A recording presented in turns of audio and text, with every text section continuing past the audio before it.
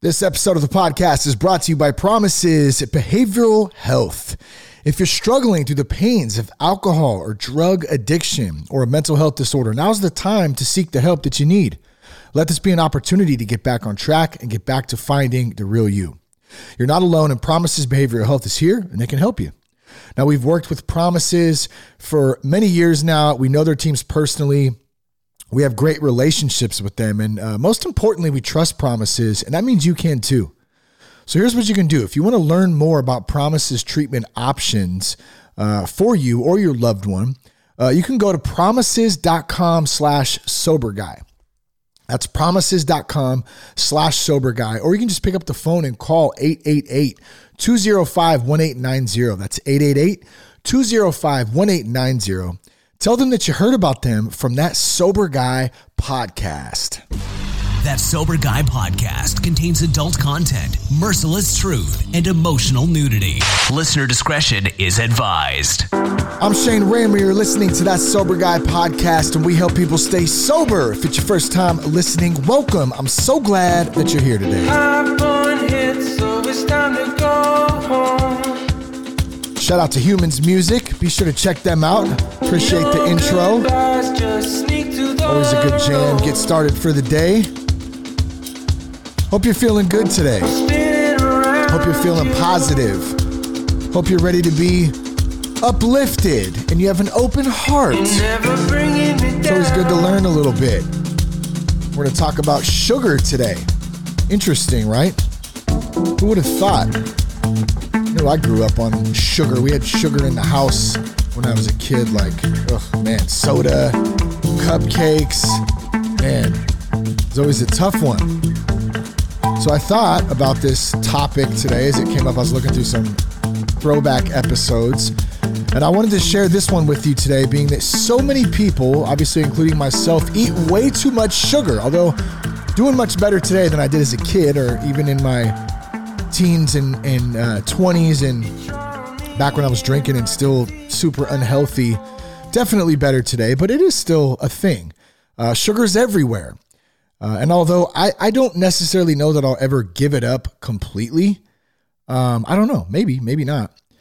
I can say that being more conscious of it and being aware of the choices I make when it comes to sugar and food for that matter has really helped out over the last couple of years.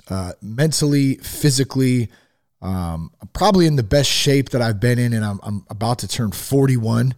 And, you know, I haven't been in as good a shape this year and the last couple of years, even in my 20s, just because I was super unhealthy back then between substances, food, sugar, go down the list. I still love some ice cream. I love a slice of cheesecake. Don't get me wrong. But the fact of the matter is that large consumptions of sugar are just not good for our bodies. Period. There's no way around it. So in this episode, I talked to author Michael Collins, who's been completely sugar-free for over 30 years.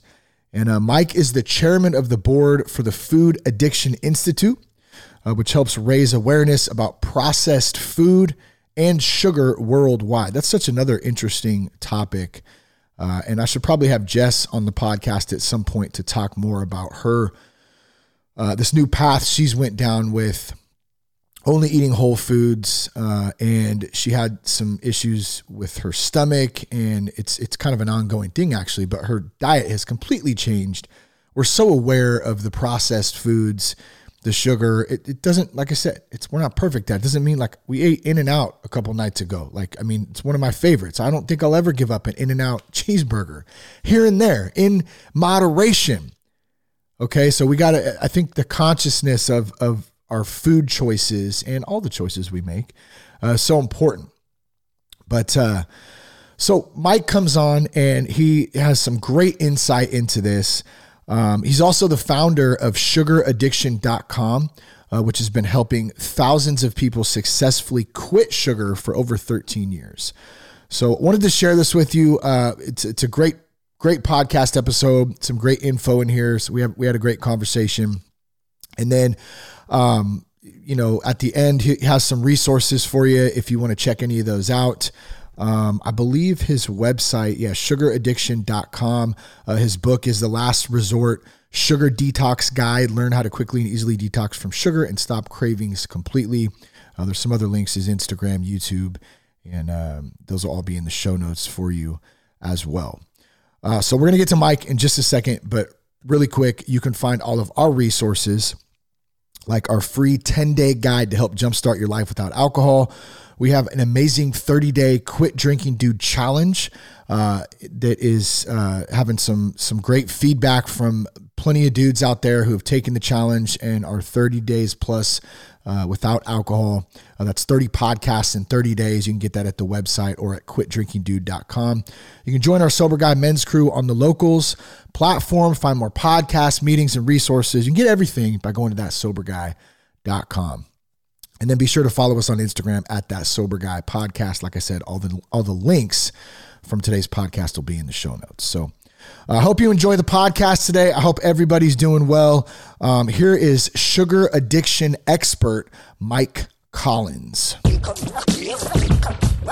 Mike, good to have you on the podcast, man. Appreciate you. I'm really excited to talk about sugar addiction today and learn a little bit from you, man. How's it going?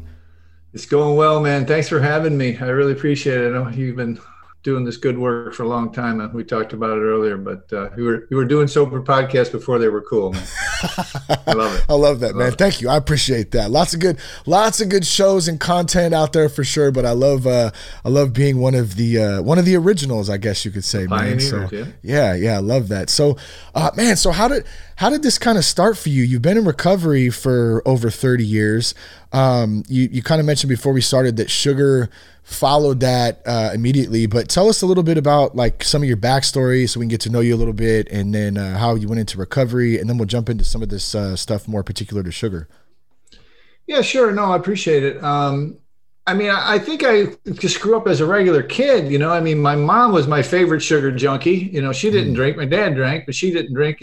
Back then even now, I think, I don't want to get too political, but they called it the good girl's drug. She would drink, the family was all drinkers, and, she would use the sugar, and she had a stash. I knew where it was, and she really genuinely thought sugar was love for everyone. I mean, that's how she grew up, and bacon and all that kind of stuff. And we would literally eat sugar, bread and butter and sugar sandwiches, and we would have Kool-Aid with 3 times the Kool-Aid, 3 times the sugar. And it's just that kind of thing. And there's an awesome video on YouTube. Eric Clapton is talking to Ed Bradley of 60 Minutes. And Ed goes, they're sitting in his $7 million Antigua treatment center, right? And Ed goes, so Eric, this whole addiction thing started with heroin, right? And he goes, no, Ed, it started with sugar. He said, at 5 years old, I was stuffing bread and butter and sugar sandwiches in my face, sugar as much as I could to change my state. And so basically, I didn't realize I was doing it. I don't think anyone does, right? And we'll talk more about that. But fast forward, run into beer and pot and every other kind of drug at 13 or 14. And I got sober at 28. We could talk about that if you want. I know that's one of the focuses of your show. I'll be glad to. But I think your folks will relate in the idea that I turned right back to sugar at that point. I'm a pretty thin guy, and I gained 15 or 20 pounds fast, right? And it's not like, in college, you gain the freshman 15, right? This is people in recovery gain the freshman 50 in the first year. I mean, they gain weight fast, and they gain a lot of it, right? Yeah. Because it's in the big book a couple times. They literally substitute sugar for the alcohol and the drugs, right? And everyone knows someone in the food program. Everyone knows someone, in the programs adjacent, if you will, the offshoot programs of, and those programs, 100% abstinence is required for recovery, right? Yeah. And again, we'll talk about that as we go on. But so I kept, I started studying about it. I ran into a book called Sugar Blues, and it's been around. It was published in the 70s and then updated in the 80s. And the guy that wrote it was married to Gloria Swanson, the movie star, right? Really? And it was crazy. And they met at a party. He's getting 2 lumps of sugar in his coffee, and she says, "I wouldn't have that stuff in my house, let alone my body. And turns around, it's freaking Gloria Swanson. Anyway, they get married, and she helped him promote it in the 80s, right? So I read it, and I loved it. There's a great history lesson in it about, empty boats leaving England, going to Africa, picking up slaves, going to the Caribbean and America, getting rum and molasses and sugar and everything, and bringing it back, and how they grew an empire bigger than El Chapo ever dreamed of. I mean, it's like, seriously. So anyway, I ended up raising a couple of sugar-free kids. I don't know. My wife was in recovery at the my wife at the time. I'm not married anymore, but she was in recovery, and we were into it, and so they never had sugar in the womb until they were 6 years old. And that was probably one of the best decisions I ever made in my life, literally, I believe. And so I went on to have a regular career, a regular business career, life kind of thing, online, selling stuff. And, in the last few years, I decided I wanted to do this the rest of my life. But 10 years ago, I grabbed the domain Sugar Addiction, and I tried to put out information, Shane. I tried to put out information the best that I could, right? And some people would read it, right? And they'd go to some of the books and stuff, and they'd write me, and they got success. But it wasn't until a couple of years ago where I started doing coaching and groups and one-on-one stuff that really the explosion happened. Got it. And I found out it's just like any other recovery. And that, I call myself a 12-step whisperer, in that I'm really just translating the anonymous stuff that was worked out in dusty church basements for 40 years in the food programs, and getting it out to the general public, because a lot of people don't want to go to meetings. It's just this way it is. And so, I mean, that's the short version. I mean, I can answer any questions or what have you, but no, I think that's great, man. I think that's a good way to kind of jump into this. And thank you for sharing a little bit about your background.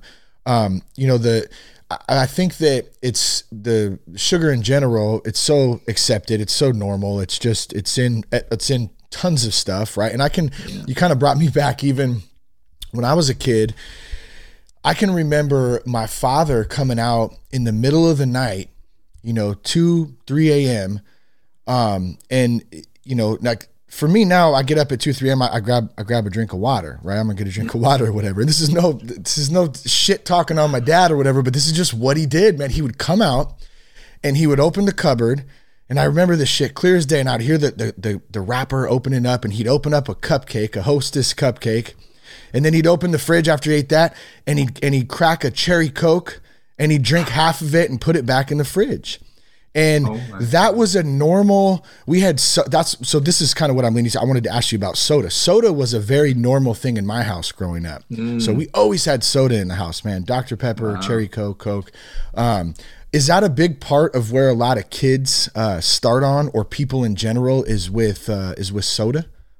Oh, 100%. I mean, that's the other gateway drug. I mean, it's the gateway. I believe sugar is the gateway drug, and soda. I mean, I think 50% of the extra sugar calories come from sugar sweetened beverages. You'll like this, is that for the first time in history, 4 medical associations agreed on something, right? The American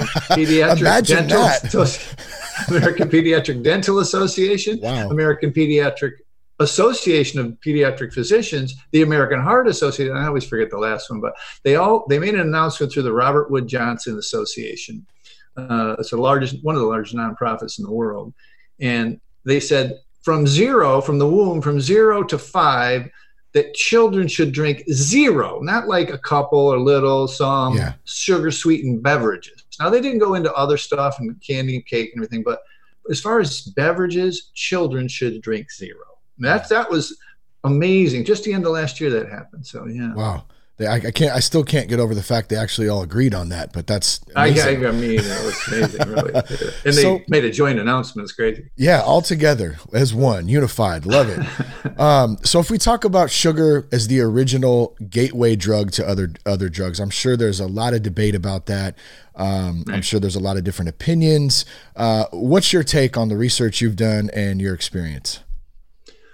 Wow, thanks. Because this is the golden key to the golden lock right here. Okay, in a lot of recovery, and I don't want to get too far down the line on this, but in the last 5 years, the the science around the brain science of dopamine, serotonin, norepinephrine, GABA, even your adrenals, right?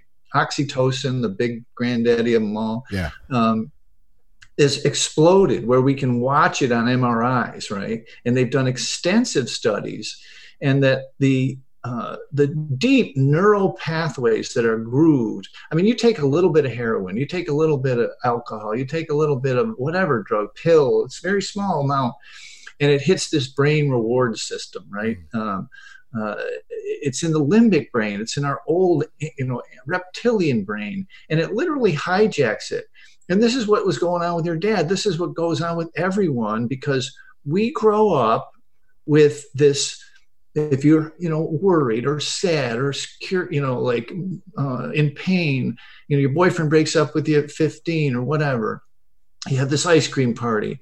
And so we think worry, ice cream, worry, sugar, pain, sugar, anxiety, fears. And so we equate the two, right? And then we damp it down just a little with the hits of dopamine and serotonin. Heck, the name of the psychoactive drugs are SSRIs, serotonin reuptake, whatever.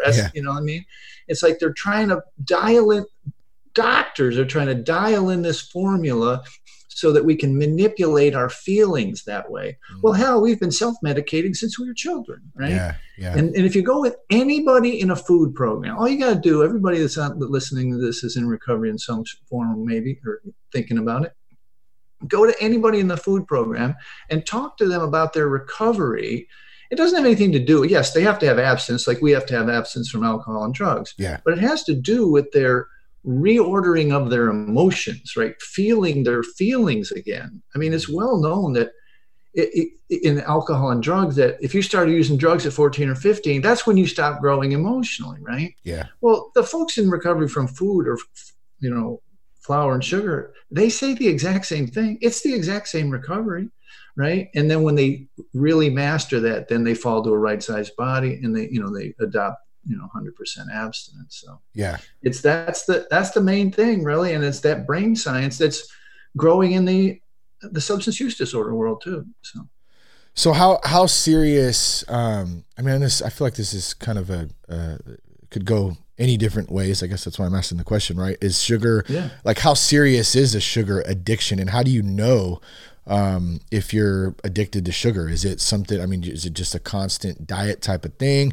Or is it just like when you mentioned, like I know stress for me is a big one. If I feel stressed out, I'll turn to some sweets sometimes to make myself feel better. So there's that emotional eating aspect of it. Yeah, no, it's a fair question. And you remember the comedian Rodney Dangerfield? He gets no respect, right? Yeah. Sugar gets no respect as a psychoactive drug. But again, if you just talk with anybody in the food program, they'll tell you the same thing. They'll tell you that they used it just like we used alcohol and drugs or whatever. But the bottom line is that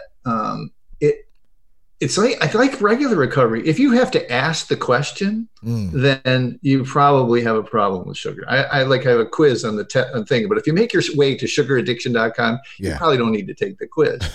But here's the thing. If people would just spend 5 minutes in my inbox, 5 minutes on my Facebook Messenger, they would know the pain out there. Because everybody, like when we were first getting sober, right? Everybody thinks that they want to learn to drink normally, right? Or people think that everybody else uses sugar normally. Well, that's just not the case. Yeah. They're using the same symptoms of hiding and sneaking and, being ashamed and literally going to 3 different stores on the way home so that the person doesn't think of them as too much of a sugar addict, I hear these stories all the time, day in and day out. So I'm here to tell you that normal is probably not something you want to be looking for. Man, that is, so I have a confession to make, Mike. Okay. So when I go in and my wife sends me to the store, to get some, some potatoes and maybe some vegetables for dinner to complement the steak or chicken or whatever the hell we're having that night. Yeah. I'll go into the store and I'll get the stuff. And then as I'm walking by, there's a Hostess rack right by the checkout, right? And I'll grab that cherry pie or maybe a cupcake or something, and I tuck it under. I got to tuck it under in the bottom of the basket because I don't want anyone to see. And like, I stay pretty fit. You know what I mean? Like I work out, man. I eat somewhat. I eat much better than I did before. I don't eat perfect, but man, I definitely eat a lot better. But there's still that little part that needs that fix or whatever of the sugar rush or the taste of it or whatever it is. Like, how do we get rid of that, or how do we start to even tackle that? I mean, I would imagine it's very similar to, 12-step program that a lot of us work, but what are your thoughts on that? Yeah, no, it's good. You're not alone, put it that way. Good to know. Basically, folks are, at this juncture, when we get to be this age, we are basically just fighting off withdrawals. That's the bottom line. When we get to be an adult, we are now in a place where most people, and I don't know the numbers, but it's in excess of 90%, probably closer to 100, of adults in the developed world have not gone more than a day or two without some form of sugar. Yeah. And so when you consciously start to journal it, make a decision, and go into abstinence from sugar and flour, you go into withdrawals, and the withdrawals are real. And if you add caffeine to it, forget about it. In the third or fourth day, you're going to be incapacitated. Yeah. You're going to be weepy, emotional. You're going to have anxiety, depression. That's not a mental issue. It's a physical depression because you're stopped pumping the dopamine and serotonin and everything manually, and they call it literally down-regulated. They thin out. You have less dopamine receptors if you abuse sugar and alcohol, but you have less dopamine receptors. So they begin a process of healing. And in the first 10 days or 20 days, it's a nightmare. And these are people, I'm going to tell you something that happened to me, Shane, that'll blow your mind. My parents were still alive 2 or 3 years ago, and I had not gone public with my substance use disorder. I was anonymous, okay? Yeah. And then I don't know why, I don't know, whatever. But anyway, I decided that's enough. I joined kind of more of the advocacy movement. And so when I went public, I had this flood of people into my sugar addiction coaching groups and all that kind of stuff, who were recovering addicts, recovering alcoholics, recovering drug addicts, 5, 10, 15, 20 years sober, had been to a bunch of food group meetings too. They tried forever, and they could not put down the sugar, right? To a man, to a woman, every single one that has now gotten off the sugar said it was harder to get off the sugar than it was to get off the drugs and the alcohol. Wow. Now, that could be like a muscle memory thing. I don't know, but that's what they said. And I believe it has to do with the socialization, right? It has to do with it's just everywhere, everything and every celebration. And our culture now just adopts it as anything, everything, even just a regular night out includes dessert, Yeah. So it's been it's a tectonic shift that's happening, just like the recovery advocacy movement and the reduction of stigma is. This is one that we're a few years into that. Yeah. This is brand new. It's like condoms in bathrooms, drinking and driving, seatbelts in cars, smoking in public. It's going to take time for the science to get out there and for the people who have recovery to get. All right, I'm on my soapbox, but you're good. I love it, and it makes a lot of sense. I'm sure that the food industry alone has a lot to do with that influence on, without jumping too far down that hole. I'm sure. I mean, hell, I don't care. We can, but I had one quick question for you first. Like, what can people expect when they start to detox from sugar and actually get off it? Like, what kind of stories do you hear of people when they quit sugar for 30, 60, 90 days and then they go on to live without really putting any sugar in their diet? Like, what changes for them? Oh, good question. Yeah. So night sweats is very real. People sweat at night.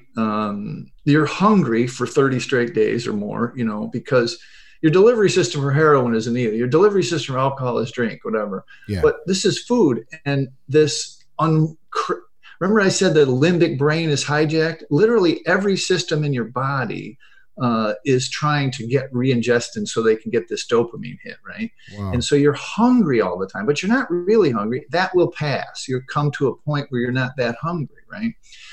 And the key part, and this is lore literally in the science of weight loss and everything, is when people lose a bunch of weight, it's usually because they gave up some white stuff, flour, sugar, whatever.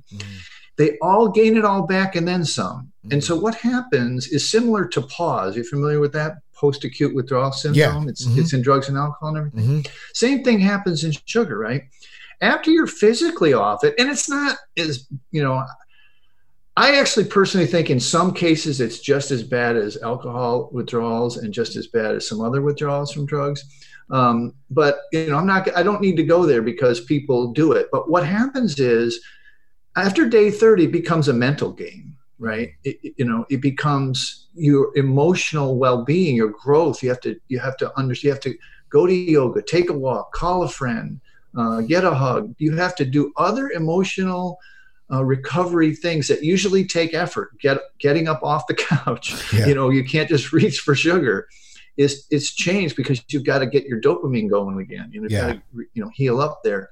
So for the first year, it's a fight, and people have varying degrees of success without support, right? And I hear this all the time. Well, I was down 30 pounds. I was 4 months in, and there was a birthday party, and I've been off the wagon for 6 months again, and I'm back. I hear this every single day in my groups. I got 4,500 people in a private group, and every day we have an anniversary, but we also have somebody coming back, right? Oh, yeah. Because it was time to answer your question, which is it takes support, it takes time, it takes understanding, it takes a real recovery. Yeah. Yeah, that's good. Yeah. So there's a lot of different, a lot of diets out there, right? We hear carnivore diet, Atkins, the keto. One question I wanted to kind of have you touch on was the keto flu. So I was kind of interested, is that just sugar withdrawals, or what is the keto flu? That's exactly right. The keto flu is sugar addiction. It's sugar withdrawals. It's sugar addiction withdrawals. And it's ultra processed carb withdrawals, flour too. Yeah.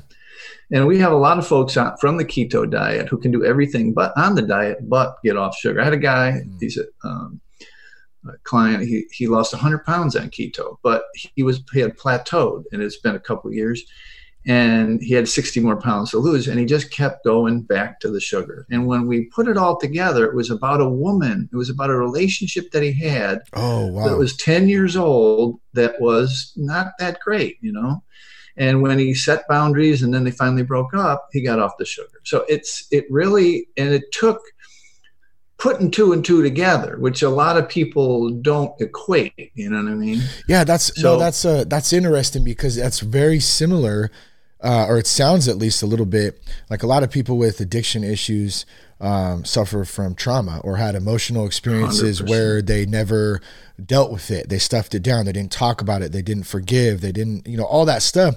So you're saying that this same type of stuff can happen with sugar? Oh, believe me. Yeah, it's like crazy. Remember we talked about the, reaching for the sugar when you're stressed or worried or fearful, right? Well, same thing with the, ACEs, the adult, the children experiences, the adverse childhood experiences. It's like old trauma. It's common. I mean, we all know about it in the recovery of alcohol and drugs, that you have to get some closure. You have to feel those feelings out of old trauma that you stuffed down with the alcohol or the drugs. Same thing with sugar. I mean, the numbers in treatment centers are like women who have binge eating disorder, over 50% have some sort of trauma or sexual abuse that they're overcoming, Wow. So it's and people don't give it the shrift or give it the respect that it can also tamp it down, it becomes a process addiction as well, because you're always chasing after the food. You're always hiding the food. You're always, whatever. But there also is a psychoactive component that is powerful enough to keep those emotions down. And so when you go into recovery, to go back to your last question, these emotions start to surface. And if you don't have alternative methods, yoga, walking, running, exercise to combat it, then you're there left naked to deal with these emotions, right? Yeah. And so that is you touched on it, man. That's a huge part of recovery from food stuff. What about substitutes? So, I mean, is there any safe substitutes, especially to help people in the first, 30, 60, 90 days that can help with that versus just, cold turkey, no sugar? What do you recommend? Is there anything out there that people use that's safe and works? I'm not being sarcastic. I'm Sure. really not. I'm trying not to be. It's like people say, "Can I drink beer? Can I give up the whiskey?" It'd be similar to like a non-alcoholic beer, I guess, right? It's exactly. Yeah, we know. I don't know what your thoughts are non-alcoholic beer, but it's like the remember back to the dopamine. It's like wired together, fired together. Okay, Yeah. It's like the sweet taste is abnormal for us in large volumes all day. Okay. And every snacking event is really not a snacking event. It's an emotional event. Okay. Now that's an important kind of construct. But moreover, to answer the question is when you get the stevia or the whatever, monk fruit, all these health food kind of sweeteners kind of thing, xylitol, whatever, your body doesn't know the difference. It thinks it's the regular, and then your mind starts to go process, especially in the early days, right? Yeah. And what happens is after 90 or so days, anything like that tastes like syrupy sweet. It's like, ugh. Yeah. You probably had that too sweet feeling even now, but once you get off it, it's even magnified so much. It's worse. So I suggest in the early days to not do that, and then to readjust your taste buds. And then later, if you want to add, low glycemic, low fructose, we haven't talked much about fructose, but low fructose berries, strawberries, blueberries, that kind of stuff, and see how it works for you, then try it that way. But to try and get away from the sweet for a time. I mean, we're all adults, Shane. If I told you not to eat steak for a month or two, you'd say, I like steak, but you do it, right? Yeah. And just because you see how it would work, you would do the experiment, right? Well, people can't seem to do this experiment because of all the things we've been mentioning, right? They can't seem to do it simply because there are other factors at play in their brain and in their behavioral processes.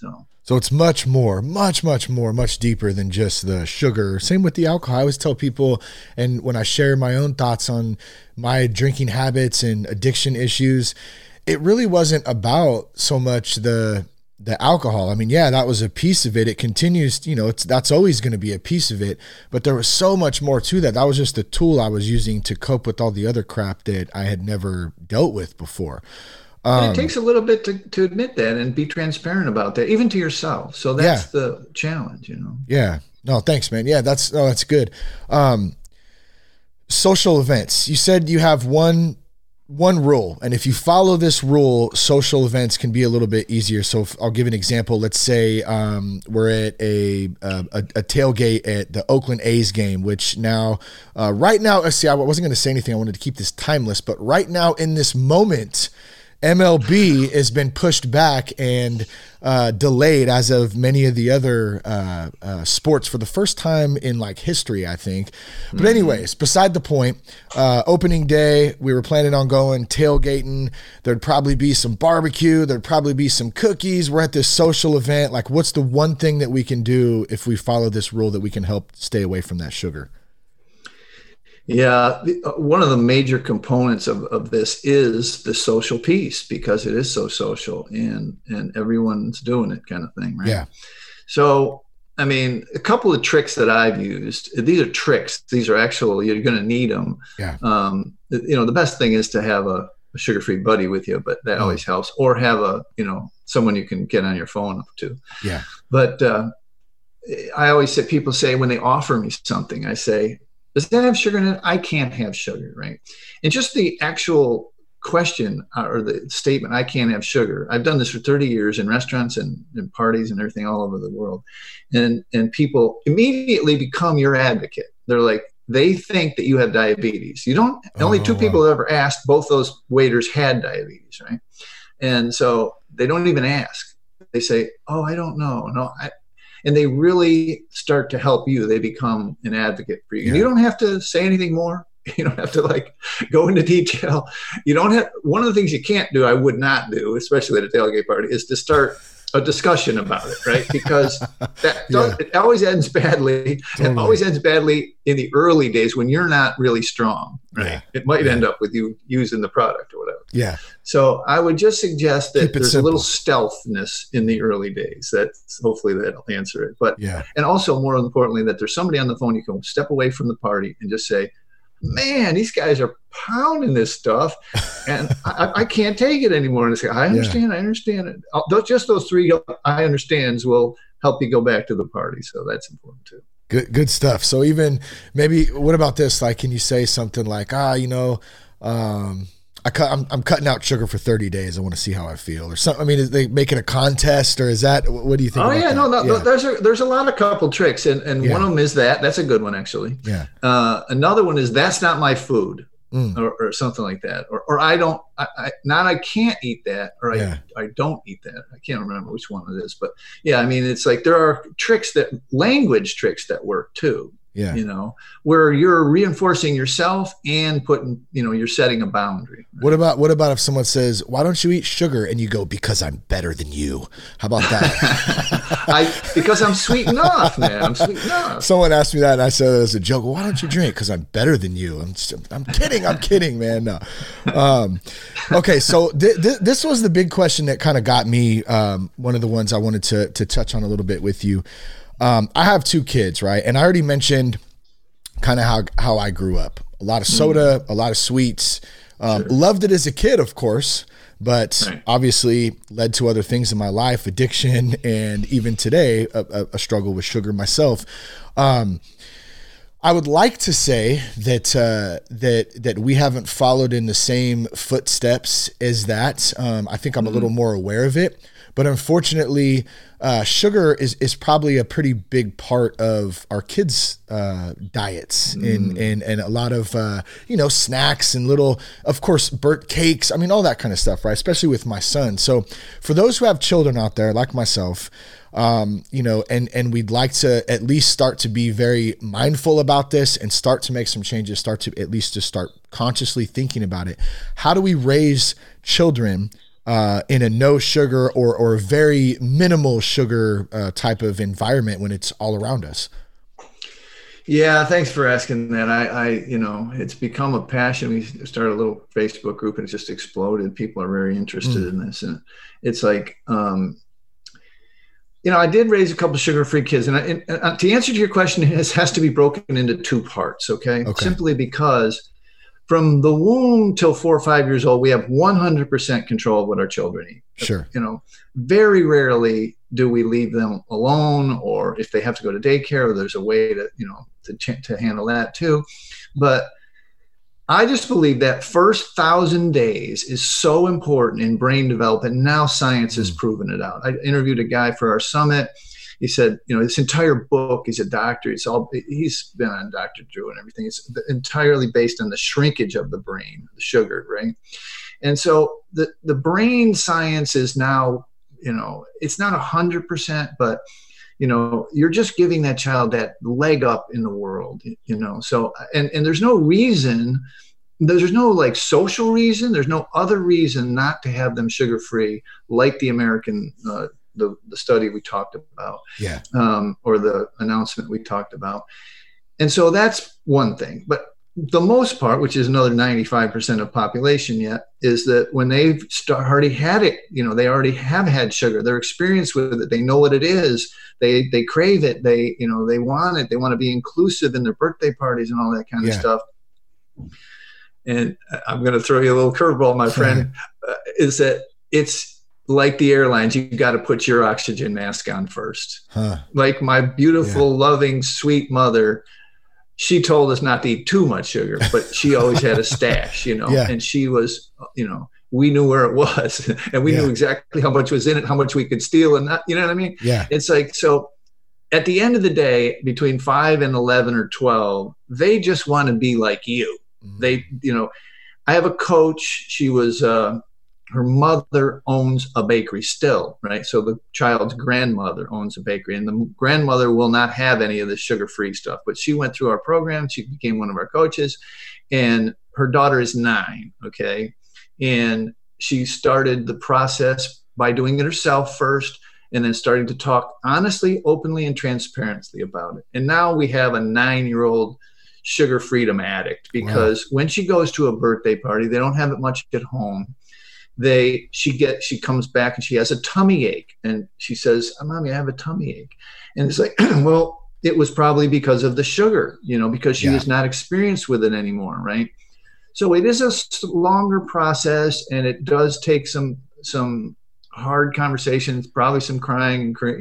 You've all seen the kid in the grocery cart trying to get to the candy, right? Screaming at the top of his lungs, right? He doesn't even have words yet, Shane. He can't say, "Mommy, I want candy," but he knows he wants that candy. He knows what it is, but he can't even articulate it. So that would be a clue. But anyway, I think it's worth doing. It's probably going to be what I'm going to spend the rest of my life doing, trying to educate people that this may be something that they want.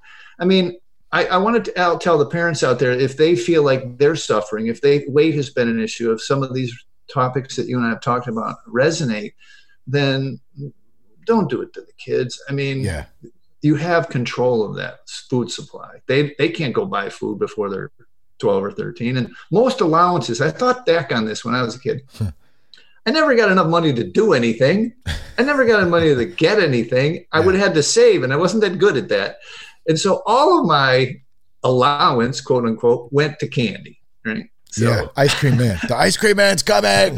Right, the ice cream man. I'm chasing him down. Again, another soapbox, Ron. I don't mean to be that way, but there's the pain that I see day in and day out. Has just changed me a little bit, and it made me more of an advocate. Well, I appreciate it, because I think it's honesty, and sometimes being honest is tough. I love the analogy of the oxygen mask. I think that's great. And when you said that, it made me think, so my son, his name's Cash, he's 5. And you're so right, man. He looks up to me, man. I'm his idol, and I there's nothing more in this world that I love more than that, man. He's my best buddy, man. We call each other, "Oh, you're my best buddy. You're my best buddy, Dad." It's great, man. So what I was seeing though is when we go to the gym, right? Like, it's a couple weeks back. I shared this a couple episodes ago, and I did a podcast actually, and I can't remember if it was titled "Monkey See, Monkey Do." That was something that came up, but that old saying, right? Monkey see, monkey do. And so we're at the gym, and we're swinging kettlebells, right? And I look over, there's a kids area that's close by, and I look over, and Cash is doing the same thing, man. He's swinging kettlebells. He's trying to do the same thing we're all doing. He's running around, and I'm just cracking up. I'm like, yeah, man, and I'll come home, and he'll be in here working out, I'm trying to get buff, Dad, So he sees, like, the way that I live my life, working out, going to the gym religiously, trying to get it in as much as I can. Well, he also sees Dad eating ice cream and sneaking a cherry pie and eating a couple cookies one night. Oh yeah, hey bud, let's go grab an ice cream or whatever. And I think to some extent, okay, I don't know, if there's a safe area in that, I don't know. But what I do know is that he sees that shit, and it's so good. I'm glad this is kind of coming to my attention, that he's gonna do what he sees. And so maybe if I can start I'm going to take it one step at a time, maybe slowly try to start cutting that out, at least, being more aware of it, that can help. So good stuff, man. I appreciate it. No, the awareness is key. You start to, I think there's a saying, meetings screw up your drinking, but this is awareness, and this is the same thing. Yeah. Even when, if you go back, it's just not the same after you have the awareness. Yeah.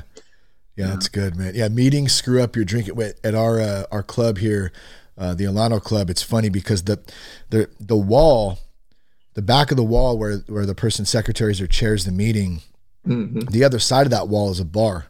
So you can hear the irony in this, like, you have a choice walking up. You can go into the bar or you can go into a meeting. And man, I'm glad I go into meetings much more. That's for sure. But anything else we missed, Mike? I mean, anything else you want to touch on, or any last minute advice or thoughts? Where can people find you at? All that good stuff. Yeah, they can find me at sugaraddiction.com. There's a free book there. It's on Amazon too, but you can go to the site and download it. Free, sugaraddiction.com. You see a big yellow book there, The Last Resort Sugar Detox. And nice. Kind of tell my story a little more with my kids and all that kind of stuff, and my getting off the stuff. And I talk a little bit about getting sober, but I'm working on another book on that, but that's free. But one thing I did want to tell you, and you and I talked about it early on, about your pioneering work in the sobriety podcast stuff. What I found is that folks that succeed, now this is like early adopters in the tech space, right? You're up there in that world. Early adopters in the tech space, people that have had success with us, people that had success, period, in some way, shape, or form are pioneers, right? Mm-hmm. They're not afraid to go against societal stuff, right? Yeah. They've done well in athletics, or they've done well in their career, or in school, or some other. They're a great knitter. In their family, they're a pioneer, right? And so these newer folks, these pioneer type folks, they'll get their own information. They'll do their own research. They'll search out their own new tribe. And not that they're going to leave their family or their old tribe, but they're going to know some new people, and they're willing to do that. That's just anecdotal at some level for me, but I see it all the time. So don't be afraid of society's view of this now. Just like years ago when recovery advocacy was just starting. Same thing here. People are going to need, you're going to look like a genius. This is the right side of history, Shane. Yeah, people, that's good. So science is going to be able to tell you quantitatively in a decade why it's bad for you, And the world changes on something called continuous glucose monitors, which is put it on, or it's non-invasive on a Fitbit, where you can watch your blood sugar all day. And you'll know when you eat that cherry pie, that thing goes crazy. Yeah. Oh, yeah. So there's a lot coming, and don't be afraid to be an early adopter, I guess the best way to put it. I'm going to start thinking about the cherry pie funeral. I'm going to start planning that. We're going to have a ceremony. We may bury a box of cherry pies underneath in a cache somewhere that I might have to cement it with concrete so I can't get into it in a moment's notice. I love it. Here's the thing. I'm sure you know this, and I'm not going to be blowing smoke up your whatever, but you could sway a lot of people if you were to out loud live this attempt to go sugar-free. Yeah, that's good. You really could, I'm going to give it a shot. I might have to lean on you and holler at you, a little bit here, and brother, say, hey, man. Problem. I sponsored 100 people getting off drugs and alcohol. This has been more fun than all that put together. Really? Yeah, that's great, man. That's great. Well, Mike, man, I appreciate you out there listening. Find Mike again at sugaraddiction.com. He has a great Facebook group that you can join, and it's facebook.com/quitsugarnow. What about your Instagram handle, Mike, and Twitter? It's this crazy story. I don't know if you know this, but Facebook doesn't like the term addiction. They don't like any malady. Diabetes, you can't use any malady. So literally, they've been throttling me. So my Instagram and all those handles are now moved to Sugar-Free Man. Got it. Okay. Yeah. Sugar-Free Man. Okay, cool. And guys listening, we'll put all these links. They're in the show notes, so you can just go into the show notes and click on it. You can find the download of the book, all that stuff on there. Mike Collins, man, thanks again, brother. It's good to meet you. Really good to help get some education about this. And thanks for all you do, man. You're helping a lot of people, and you obviously helped me today, and hopefully those out there listening. Thanks for tuning in today. Hope you enjoyed the podcast with Mike Collins. If there's anything I can help with, whether it's finding some resources, getting connected, joining our Sober Guy men's group, you can reach out and find all of our resources and a contact button at thatsoberguy.com. I hope something spoke to you today. Share the podcast with a friend. Connect with us on Instagram at That Sober Guy Podcast. Peace, love, and respect. Make sure you check out Mike at sugaraddiction.com as well. Keep your blood clean.